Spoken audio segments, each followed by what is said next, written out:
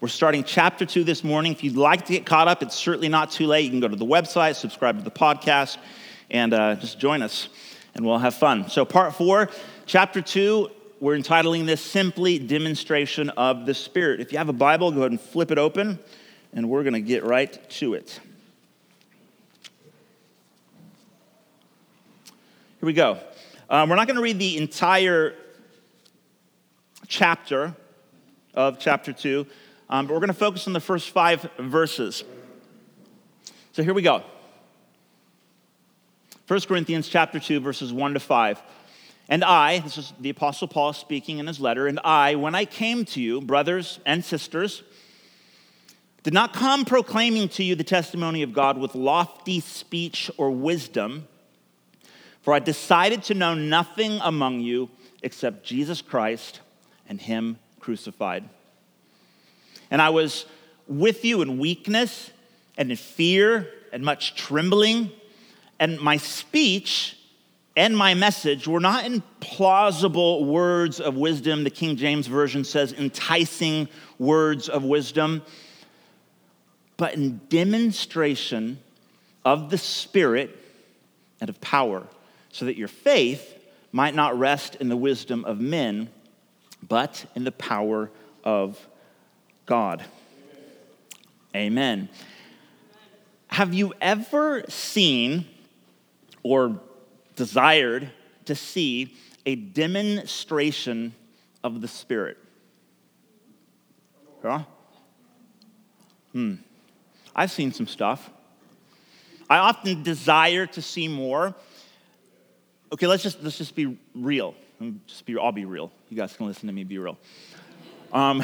There are moments where I'm thinking, gosh, I mean, don't get me wrong. I'm not trying to doubt and, that kind of stuff. But it would be amazing if somehow God would just do something like undeniable, indisputable, a demonstration of the reality of who he is, what I believe, everything that his word says. Like, how fantastic would that be if just somehow God would demonstrate this message that many of us have chosen to believe? Wouldn't that be fantastic? Have you ever thought to yourself, now, I don't know how you are, but I'm a bit of a shameless evangelist. Like, I actually really want people to meet Jesus the way I've met Jesus. I was 24 years old when I encountered Jesus. Or rather, Jesus just came unexpectedly, uninvitedly, bombarding into my life and completely just messed everything up. And it was great in retrospect. And so since then, I've just been relatively obsessed with introducing others to him. It's just one of those things. And sometimes I'm trying to tell my neighbor or my friend or someone that I just randomly meet about Jesus because somehow it tends to come up. And it's like nothing I can say apparently means anything to them. And I think to myself, gosh, if only God would just do something. And then I kind of smugly stand back and be like, told you so. You ever have that feeling? I mean, obviously we don't admit this stuff out loud.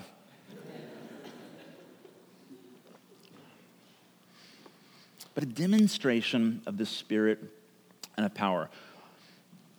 What is that?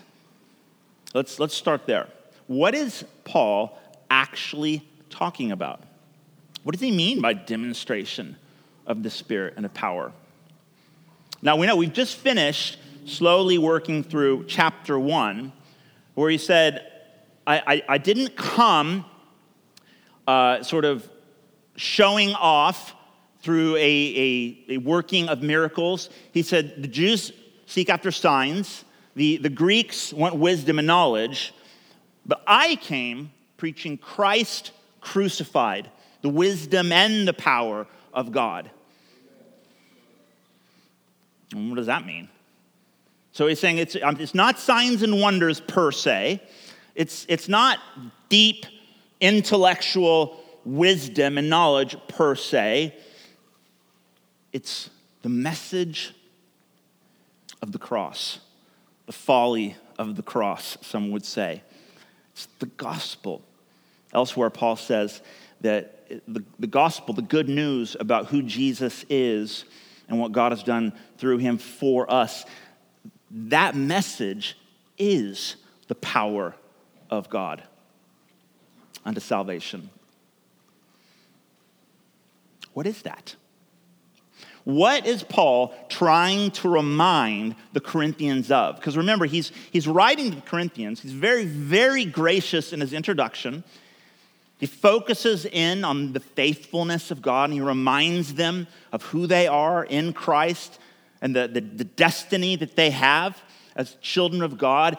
And yet, he's also wanting to correct them, help them. Because the Corinthians, they're sort of derailing a bit. And this is his purpose for writing them the letter.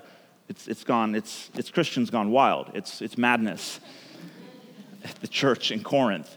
And so he's wanting to help them, to steer them back and remind them of where they started.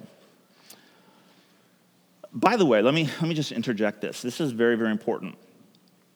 After this week, we'll feel a significant sort of shift in the direction of Paul's letter. Normally, if we were sitting at Grace City, Corinth, like 2,000 years ago, we would have just sat here as the entire 16 chapters of the letter were read out loud to us. Could you imagine? I thought about just doing it someday. Yeah, that's a long read. But we don't do that. So here's my point. He has just spent an entire chapter reminding these believers in Jesus of the gospel, the foundation, that it's not about deep wisdom, it's not about signs and wonders and spiritual gifts that the Corinthians are really into, apparently. Not bad things, but bringing them back to the center. Saying, look, let's get back on track here. Let's remember where you started. It's important to know that as we get into the rest of the book, we're going to be getting into some really practical and arguably even controversial issues. We're going to be talking about sexuality. We're going to be talking about gender. We're going to address the question, should or should not women be allowed to speak in church? 1 Corinthians chapter 14 should be. Maybe we should just skip that one. Should we just skip that one? We'll just skip that one. So if we were to just skip over all of the groundwork that Paul is laying for us in chapters 1 and 2 and just go straight to the practical, difficult stuff, we'll come out really, really confused at best, and just ugly and nasty and religious and dead at worst. In the New Testament, particularly in the epistles, the letters that have been written by Paul and Peter and James, etc., to the early Christians, in the New Testament, moral exhortation always presupposes spirit transformation. Let me say that again. In the New Testament, moral exhortation always presupposes Holy Spirit empowered transformations. Which means, before we get to the practical how to and what not to do and this and that and try to understand it all within the historical context, we need to make sure that our foundation is rock solid. Before we start talking about whether or not women should be wearing hats in church, well done, women, wearing your hats. Okay. Some of you laugh, but this is a real thing, right? In some churches, that's like a real thing. And in that case, the guys should take off their hats. Okay, this is a real issue for the believers in the church in Corinth. But if we're not firmly rooted, sorry, you can leave your hats on. If we're not, we'll talk more when we get later on. If we're not firmly rooted in the foundation of the gospel, guys, church gets weird real fast. We get all caught up in like the moral rules of what a Christian is supposed to act like, and we lose the heart. You guys with me? All right. What kind of demonstration did the Corinthians witness that obviously convinced them to put their trust in Jesus, but then eventually wore off, or at least got suppressed by more interesting, impressive kind of talks? We need to go back to the birth of the Corinthian church. So we're going to go to Acts chapter 18. Shall we?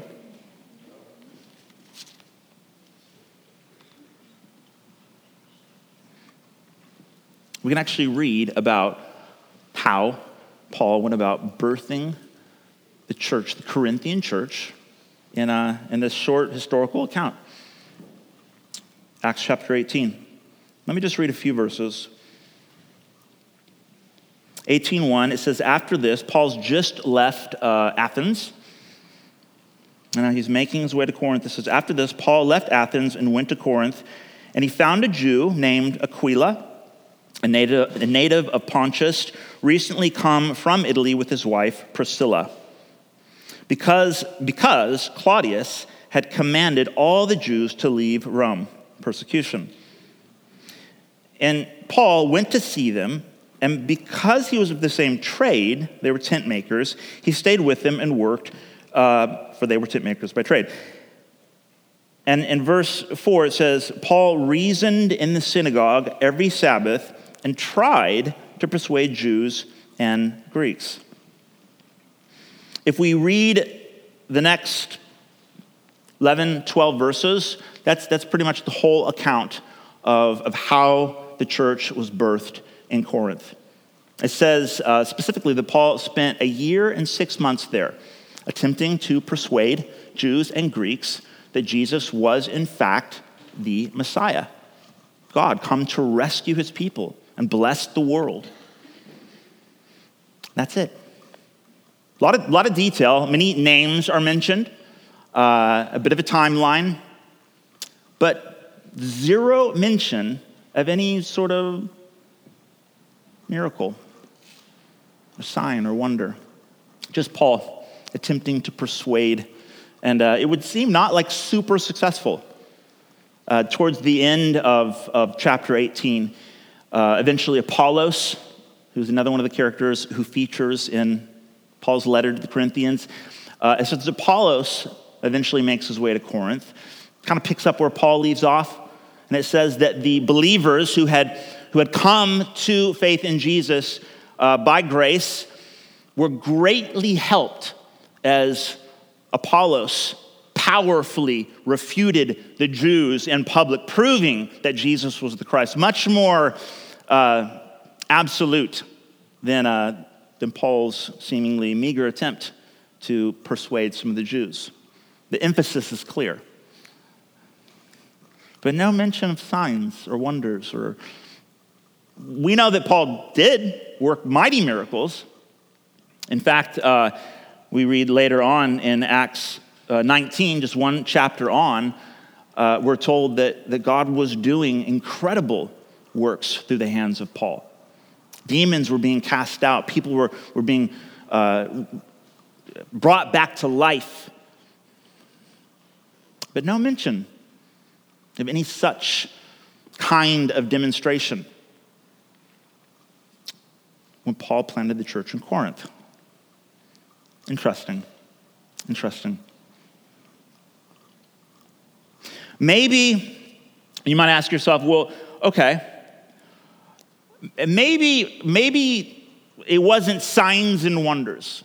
Okay, maybe there wasn't any spectacular demonstration of supernatural power.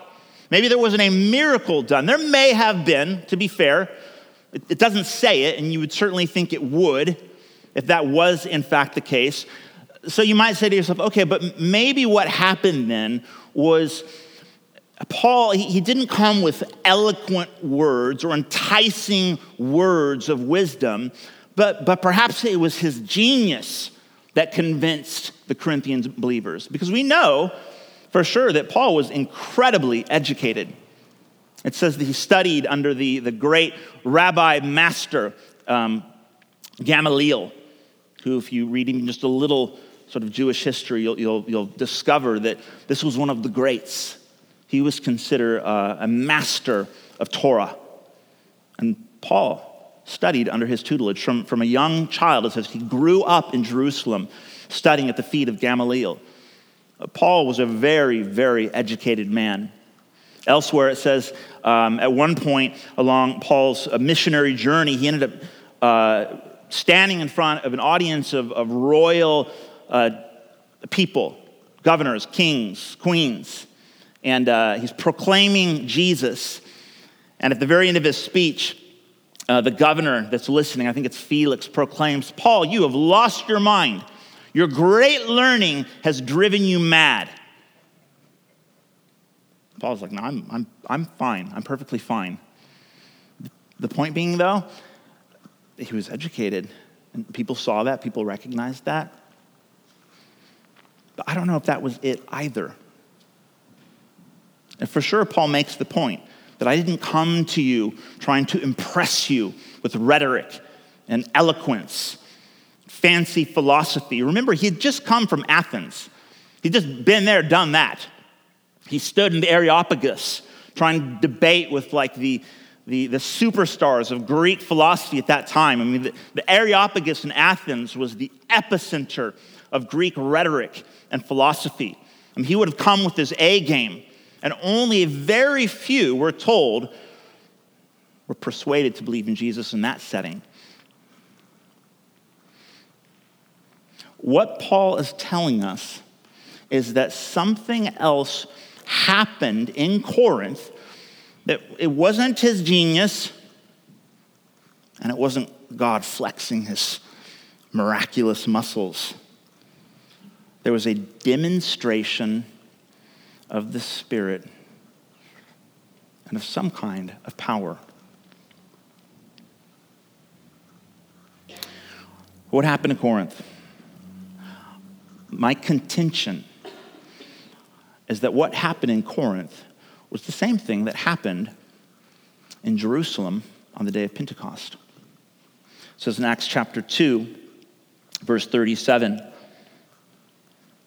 this is Peter standing before a large crowd, declaring to them that Jesus was in fact, the one who would come back from the dead, was in fact the promised Savior of the world. And he's the one that they crucified. And it says that now when they heard this, they were cut to the heart and said to Peter and the rest of the apostles, "Brothers, what shall we do?" My contention is that this demonstration of the Spirit that Paul is trying to remind the Corinthian believers of, it has everything to do with something that God does in the human heart. It's a heart thing. It's a heart thing.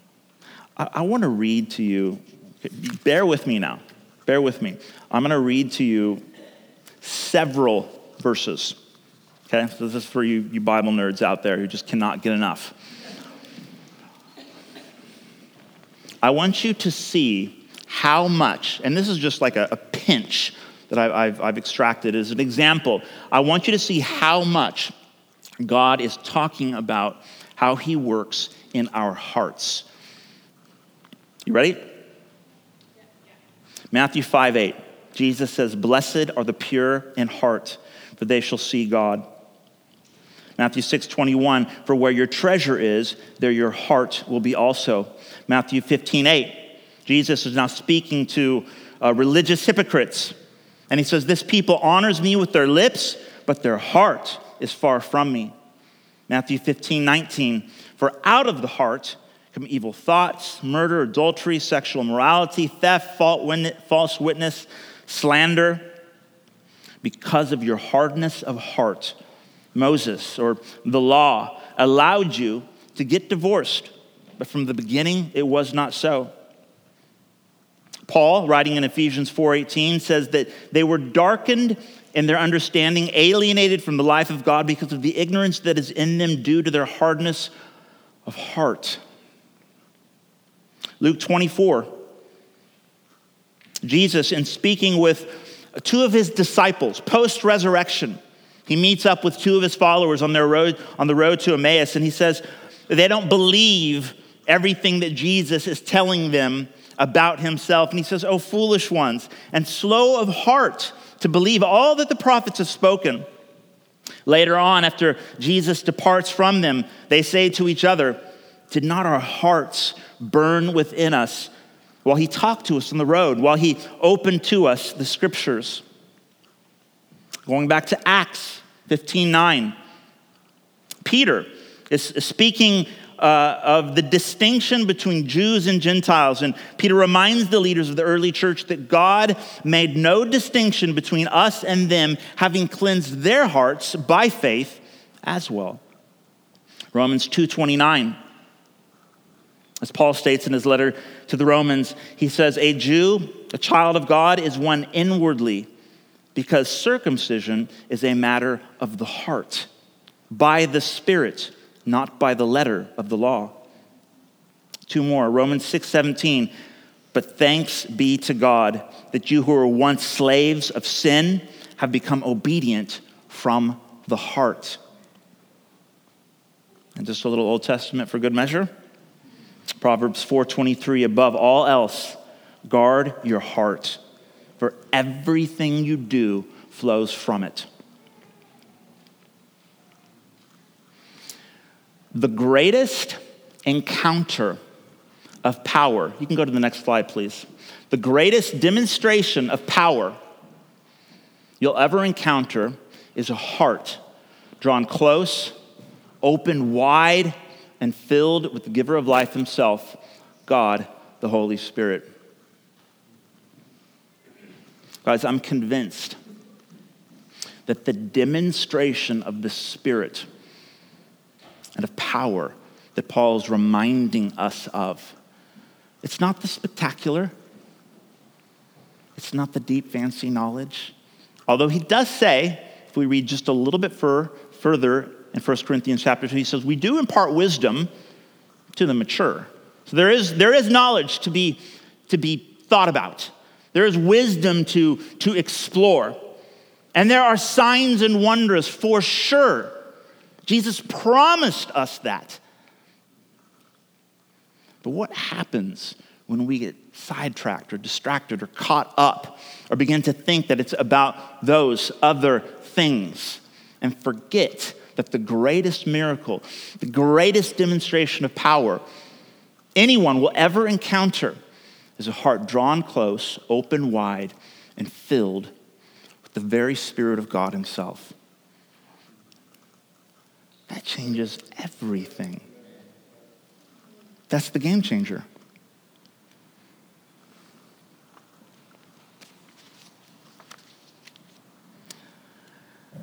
How's your heart? How's your heart?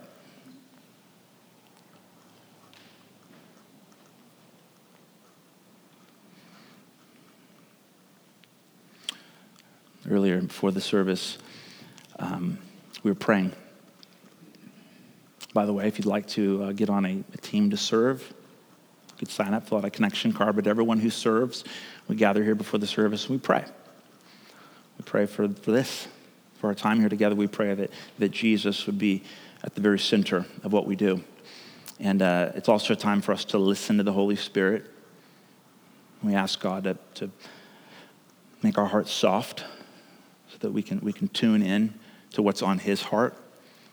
And sometimes we'll share a little bit. My wife, Shirley, she's downstairs ministering to our children. She shared this verse, which I'd already written down here. Psalm 139, verse 23. King David, he writes this. It's a prayer, actually. He says, "Search me, O God, and know my heart." How's your heart? It's good to ask God. Ask your Heavenly Father, Father, how's my heart? Let Let me ask you, I have a few questions, 5 questions. It's gonna get heavier and heavier, okay? So just hang on. Good news is coming, I promise you. Let me ask you a few questions. This is a heart check. Number 1, when confronted with the sin of another, do you feel disgusted or annoyed, or rather moved with a sense of compassion?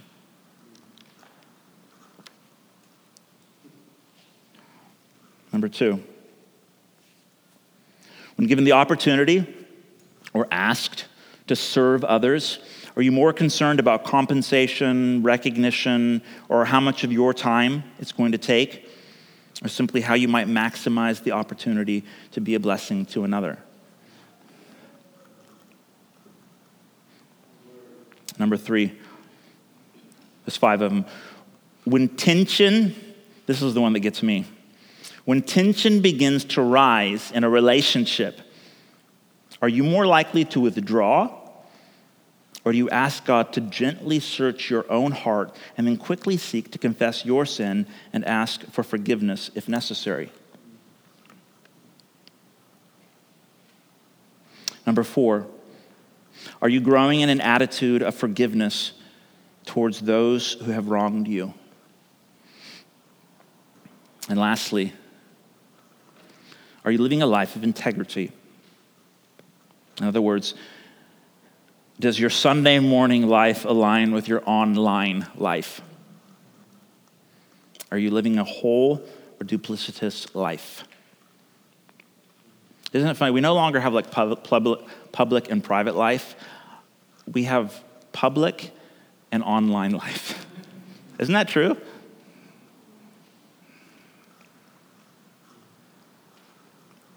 How's your heart? You know the Bible is all about God loving the world so much that he went on a rescue mission to bring his lost, broken children home, to heal our hearts, to save us, to draw us close to him, open us up, and to fill us with himself, with his love. And that changes everything. It's in the light of that transformation, that spirit-empowered transformation, that we then begin to love God and each other back. That's why the questions, it's a heart check. And each one's really about how we're relating with God and with others, and even ourselves.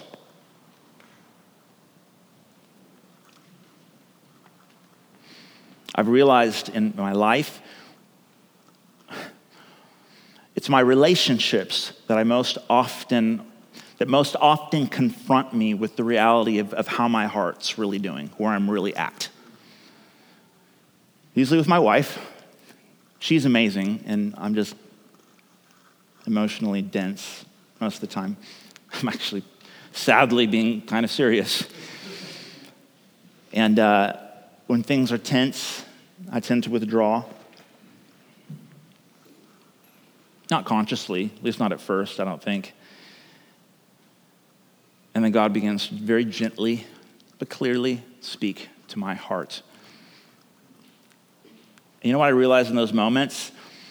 That what's going to help me, what's going to empower me to come back, to come out of my cave and begin loving my wife well again, it's not more knowledge. I'll be real. You get me, right? I'm not anti-knowledge. Don't need a big spectacular miracle. Although I do absolutely desire that. What I really need is for God to just take my heart and to fill it again with more of his love. get me back close to him, remind me that he loves me, despite all of my brokenness and problems, that Jesus died for me so that I can love. It's a heart thing. Here's the good news. Can I invite the band to come up? Or is it just going to be you, Hannah? Okay.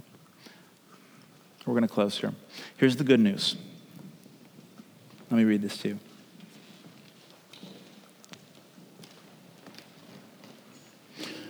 We actually sang this earlier. I was so thrilled. I love the way the Holy Spirit orchestrates gatherings. Galatians chapter 4, verse 6. And God has sent the Spirit of his Son into our hearts, crying, Abba, Daddy, Father.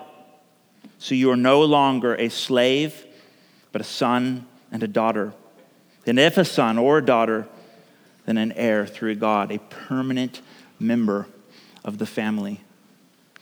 Here's the good news. That God has set the stage. He's done everything that needs to be done so that we might experience hearts that are utterly filled with the fullness of God. The good news is that because of Jesus, because of who he is and what he's done for us, because of his work on the cross, we can now step through the veil into the presence of our Father and experience this unfathomable reality of God pouring his love into our hearts by the Holy Spirit whom he's given to us. So that we've been set free to simply trying to obey the rules or keep the law or just be good, moral, proper Christian folk.